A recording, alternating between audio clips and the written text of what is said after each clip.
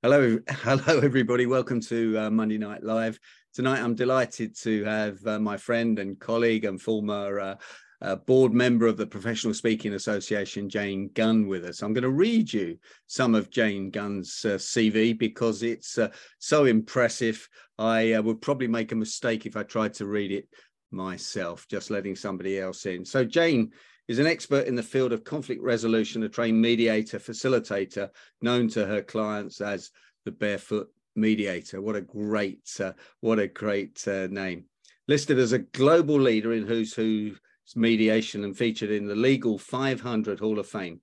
President of the Chartered Institute of Arbitrators and is a former director and board member of the Civil Mediation Council of England and Wales. Jane says that with the world increasingly focused on the global unrest created by the pandemic, racial inequality, terrorism, climate change, financial instability, and more, perhaps I ought to say geopolitical issues, you need to add that on, Jane. Jane, welcome, and thanks for joining us again. I've always been fascinated by the world of mediation, which is very close to my specialism of negotiating. What's going on in the world of mediation? I know you were speaking at the Kenya Mediation Conference on Saturday. Friday it was, yes, Friday. So I had a breakfast time slot, talk about time changes. I think it started at 6 a.m. for me and I had to be, so I said I'll be there in my PJs, but I did manage to put a jacket on the top. It was absolutely lovely because it was their first mediation conference. And the interesting thing is they said, mediation is 6,000 years old, really, except we're just rediscovering how we can apply mediation in business and particularly in the legal world. And they're very, very passionate about it in Africa and particularly in Kenya. So it was a delight to be there. And my message, I suppose, and why I've become the Barefoot Mediator is that in these times where we are dealing with all these things that you mentioned, Derek, it's about the essence and the principles of mediation. What can we go back to? And that's really what they were saying in Kenya. We've had this thing called mediation. We've been practicing it for 6,000 years, but we've forgotten it in the rush for to apply legal processes and commercial processes. We've forgotten that we've got these ancient principles, which are all about communication and collaboration and understanding human beings. And why don't we go back to those? And that's been my sense that's been the reason behind this term, the Barefoot Mediator. Let's go back to the absolute essence of what are we walking with in these times, and how can we use those skills to help us negotiate some things which are not commercial disputes, they're not legal disputes, they're just problems that we need to solve, they're things we need to talk about. So what are the big conversations that we need to talk about that we're not talking about because we're afraid, or because we're afraid of being cancelled? This is the other thing. Many people are not able to speak up or willing to speak up about some of these issues because there is this fear of, will I cross a boundary? Will I say something I'm not supposed to say? Will I be cancelled? And that's a real fear for many professional people. And so we're not therefore talking about how can we have a proper debate about some of these things? How can we think, how as a community can we work with some of these issues? That's really my thinking at the moment. Sure. Going back to Kenya, when we had our rehearsal, you told me one or two funny things, Jane. So let me see what the notes were. So they said PhD. What does that stand for? PhD. So PhD, they said, stands for permanent head damage. Love it. Love it. And what did they say about you can't mediate if you're hungry? So one of the questions they said we always ask in Kenya is, have you been fed? Because hunger cannot be spoken to. I love that. Hunger cannot be spoken to. And it's so true, isn't it? If you're hungry, if you're not comfortable, if you're hungry for anything, if you're hungry for warmth or water or food, you've got to get people comfortable. You've got to build that rapport. You've just got to get people comfortable. Think about their comfort. I always say when I'm people ask me how to run a better meeting. I said, think about it as a dinner party. Think about you're running your mediation as a dinner party. So the first thing you would do is you would say, hi, welcome. What would you like to drink? Can I take your coat? You know, you would host people, you would look after them. And why do we not do that in a mediation? So, you know, are you comfortable? Have you got enough food? Would you like a bar of chocolate? As always my question. And so you take sweets sometimes with you, don't you, as well? I do take chocolate. And one of the most successful mediations I did was a board mediation. And for some reason, we had a big slab of chocolate, but one of these very big slabs in the cupboard. And I thought, I'll take that to the mediation. And I put it in the center of the table. Now, of course, the thing about a big slab of chocolate is you can't just take a mini Mars bar. You've got to break it. And when you've broken it, you've then got to offer it to everybody else, haven't you? You don't just break it and then take a piece. So the breaking and sharing of the chocolate was like breaking bread. And I have to tell you, I hadn't planned it, but it transformed the meeting because it sat there for a long time and then somebody couldn't resist it any longer. So they reached out for the chocolate and broke it, but because they had to break it into enough pieces and then offer it round. And that's just symbolic of, okay, we're all going to share this now. And that kind of means, well, we're all in this together now. Jane, can I just pick that up and just comment on it? Because it's some of the rules of basic psychology, isn't it? Basically, the power of influence. Number one, it's an icebreaker. Number two, it builds rapport. Number three, it's reciprocity. You're giving something to the three parties. And number four, you're sharing it, which is what you're trying to achieve. So these simple things, keep it simple, stupid, are so obvious. So thanks for sharing that. And that's great. Now, we also talked on Friday about some people only being interested in disputes, not really solving the dispute. They just want a good old, in my language, good old punch up. And perhaps they're psychopaths or sociopaths or whatever the word is. They just want to be, the world is for me. Or as we say in win-win, they just want to win. Well, this came out of Kenya as well. And there are certain countries around the world where they've got such a backlog in the court system that you almost pass your right to litigation on in your will because you're never going to get to court in your lifetime. And it's true in some countries that, that is how it works. But they therefore value the dispute. The dispute is valued as something, I've got this dispute going. And they don't really want to settle it. And of course, I think we see that in historic geopolitical disputes, if you like, between countries, because one of the places I've been and visited and worked with is it's a charity called Seeds of Peace, which operates out of Washington. But they bring students who are identified as having leadership skills from Israel and Palestine and bring them together in a US holiday camp. And they're so awkward with each other at first because they say our parents have taught us that we don't speak to them, that they're a threat to us, that we're to fear them. And then they get together and they say, but we're just teenagers, and they do all sorts of exercises there, a bit like breaking and sharing chocolate, but they'll play basketball and they have a dialogue session and they do all sorts of things together. And then the next thing they do, and I went with them and I took my children, they go then into Washington and they meet with the current Secretary of State. So it was Colin Powell the year we went. And we met with Colin Powell. And so they go through that whole experience together.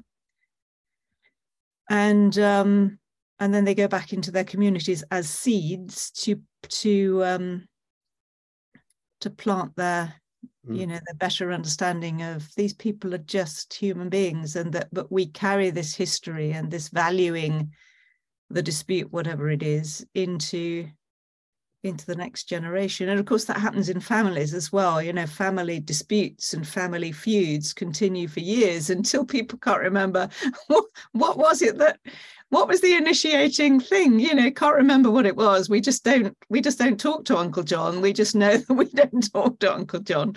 Why is that? Can't remember. Isn't that ridiculous? I mean, you got me thinking there because as you know, I was involved in the mediation one that you helped me with and coached me on, but that was being carried in a couple of the balance sheets. And yes. Then you're reminding me it's being carried forward in Kenya into sort of as an asset. Is that right? Almost yeah, as an asset. The dispute. Wow. And of course, you have this thing called vexatious litigants. What does that mean? Come on. A vexatious litigant is somebody just likes being angry and litigating against people. So, that's a term that's well known in the legal world, vexatious litigant, somebody just loves being angry and then say, right, I'm going to sue you. So that's it.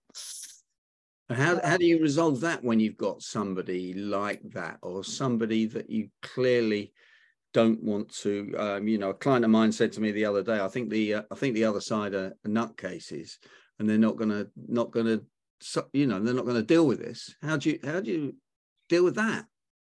It's very, very difficult. I mean, if somebody really doesn't want to enter into a negotiation, a mediation, or to collaborate, you can't change their mind. They've got to want to do it. And so the only way you can is literally by going through the process and seeing if they find a reason. Is there a reason that they find? And often that reason is nothing to do with the dispute. It's often to do with when they begin to think about, oh, well, I'm going to have to spend the next 2 years of my life really in my lawyer's office instead of on the golf course, or instead of with my wife, or instead of with my grandchildren, or whatever that is.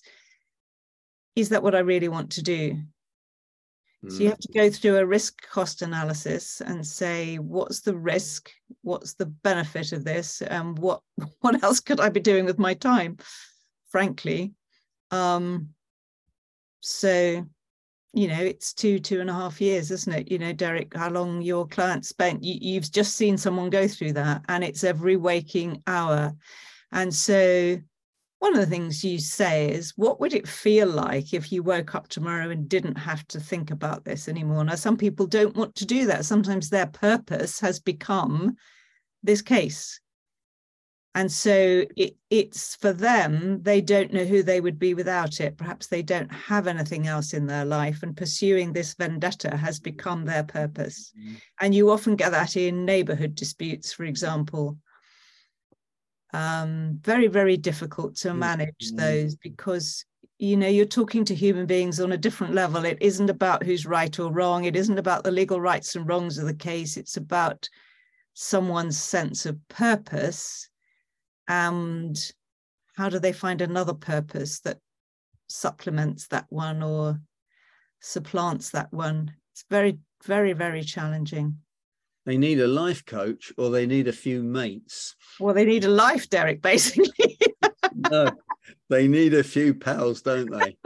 They do. And I think, Yeah. And then it's about having compassion for someone to say, well, that is the problem, and that's a sad problem to have, isn't it, really? That often for people, what they're operating from is a place of fear.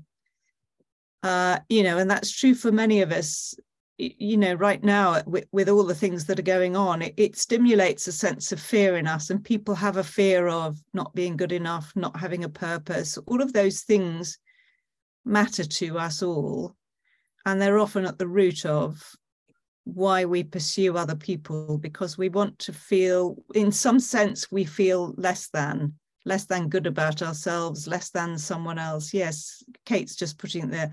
The fear of being insignificant is huge. I was just thinking about that as well. You're right about not having anything else to do. They've been made redundant, or they've sold their business and they don't know what to do with themselves, and they need a bit of help, don't they? Not from a psychologist. They need a bit of help from their pals, or from people like us, to be honest, to give them a steer or two. I can see that. So often then I'm not mediating a legal case, I'm mediating grief, fear of insignificance. You're mediating So sometimes the problem is not what the party say it is, it's something else. It's those things. Absolutely. Yeah, no, I can see that. I can see that. We were talking about people in power or even in government not practicing what they preach. That was a bit of a hobby horse of yours, I detected, Jane. Well, I suppose my experience of being on different boards, of observing, as we all have been recently quite closely, our members of parliament, and changing of leadership. Do they practice what they preach, and do they actually practice these? That's why I've gone back to the essence and principles of mediation. Do we see those in practice? And there's simple skills like, are we listening to people? Are we really listening to people? Are we listening to the electorate, for example? Are we really listening to people? It's shocking, isn't it, really, that we watch the behavior that we watch in terms of how the leaders of our country have been in and out of office in the last few months. I think it's shocking the way the things they say about each other, the way they behave towards each other. And of course, that's modeling, isn't it? That models to other people. Oh, is that what leadership is? Perhaps that's how I should be operating as a leader in my business. And of course, young people are watching that too and thinking, oh, that's leadership. Well, it's not. That's not leadership, is it really? No, it's not. It's a very poor example of it. And I honestly feel quite ashamed that we should think that that is what leadership looks like. And of course, it's flying around on social media as well. We mustn't forget that, which is a totally new phenomenon, isn't it? When we think about it, perhaps over the last 10 or 15 years, and people can say anything on social media and make it look like they've got the authority to do it. I put a LinkedIn post up last week about Elon Musk. I couldn't believe, he's bought Twitter, and if he opens it up and then lets Trump and people like that say whatever they like, which influences people, that's it's not right. It's not right. And why on earth has he paid 44 billion for Twitter, which has only just made a profit? That's another issue we could go into for another day, couldn't we? But Jane, one of the things I wanted to ask you about, because it hit a hot spot with me. You were saying that we have quite a social responsibility now to help people who are in trouble with electricity bills going up by 400%. There's a number of pubs that we can all think about, which will just close, won't they? If they don't. It's my passion, and I'm not a pub goer, but I read an article recently about, I think it was one of the oldest pubs in the country that had survived, I can't tell you how many wars, pandemics, and then it said, but we're going to have to close. And then I went to book another pub recently for a lunch this week and looked on the website and it said, we're closed. So I rang the owner because I knew the owner and I said, what's happened? And he said, my electricity bill has gone up, or my energy bill had gone up from 2,000 to 4,000 just in the summer. And he said, now, outdoor seating, everything's, but he said, my energy bill for October would be £7,000. Plus, with Brexit, can't get the staff. I mean, all the local places are struggling for staff. He said, I just have to close. So I was giving a keynote speech at the Chartered Institute's mediation symposium. And I thought again, how would we use the skills and the process of mediation to look at this problem? So I set it up as a problem. Here's a pub or restaurant in a village. It's got two owners, and the two owners between them can't agree, but they think they're not going to survive till Christmas. So what would the alternative be? The alternative would be to have a conversation about it. And who could you involve in that conversation if you opened it up to more than just the two owners? Well, you could invite the staff to contribute their thoughts. You could invite the customers. You could invite the landlord. You could invite the community. And everybody could then say, what could we all do? What ideas do we have that would keep this pub open to Christmas or beyond Christmas or for the next 6 months? Could it, for example, become a community hub? Could the book club meet there? Could some of the people who are working from home go there once a week? Could you have a business club that could start up there as a sort of mastermind group, Derek, for local hybrid workers? are there lots of ideas that could keep this place going? But you need to have that conversation. And I think the mediation process and a stakeholder dialogue could help that happen. So that was one thing. I went to visit a cricket club in just outside Cardiff, and they had already done this, and they were opening up the cricket club facilities for wakes, toddler groups. They were doing exactly that, and they'd managed to keep their cricket club going.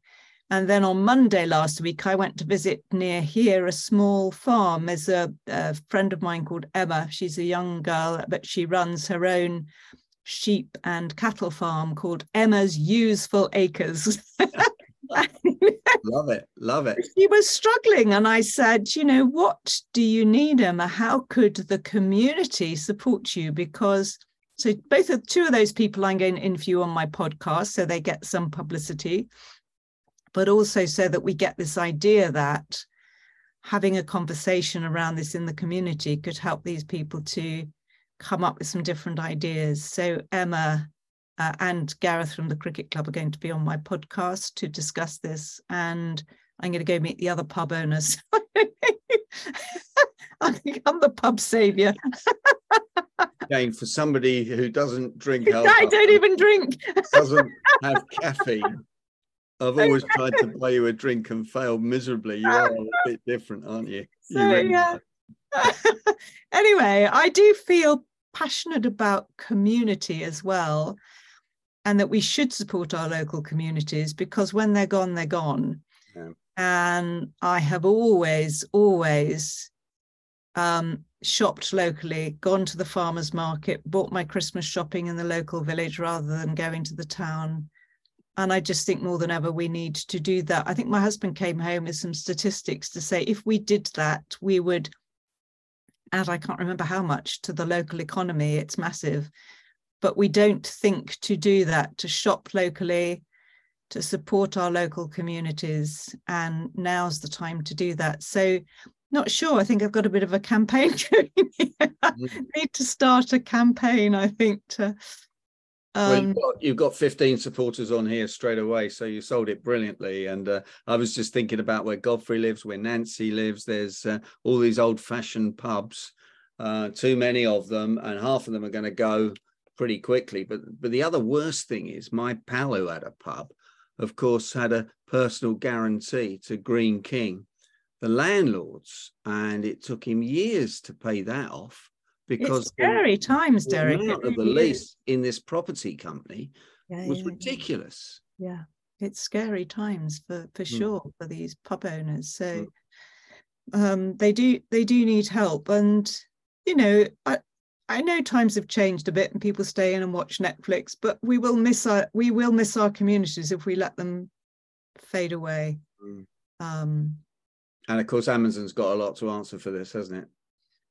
It's easy, isn't it? You know, all of this is easy. It's easy to sit at home and have Amazon. And of course, there are some things that are convenient to have delivered to your door, but there are other times when actually going somewhere and meeting someone. I mean, on principle, I won't go to an automatic cash point, an automatic checkout. I will go to a human being at the supermarket, because otherwise, there won't be any human beings at the supermarket. And we're actually contributing to people losing their jobs by doing that, because they'll just say, well, look, everybody loves the automated tills. It's like keeping on using cash. If we don't use cash, there won't be any cash. So, you know, on principle, we have to keep supporting the human interaction. And otherwise, these things will just fade and die, and then we'll wonder where they went to. I think before we close it and then have an open discussion, Jane, tell us about the most awkward mediation you've been in the last, since you were last on, in the last 6 to 9 months. We were last on, gosh, I'm trying to think now. Who have I had? Well, I've done well, I suppose I've got one at the moment, which is jolly difficult. And it's just that it's two business partners who, it's very difficult to actually get them engaged in the process, because they are they are so locked in their own bubble, I suppose. That's the challenge, is when people are in their own bubble, they can't see beyond it. It is like, we were talking a bit about that, and I know you've been posting about that, Derek, about being thinking outside the box. But some people are actually in the box. They're not even thinking, they're actually in the box. I think with some people, they never actually got in the box in the first place, did they? It's like my granddaughter likes to get in a box, you know, a toy, something comes for her and she'd rather play with the box. So it's like being in the box, but you've got to literally step out of the box. I've written, my blog today was about a word I woke up with this word going around in my head, perspicacity, which is about, can you see clearly?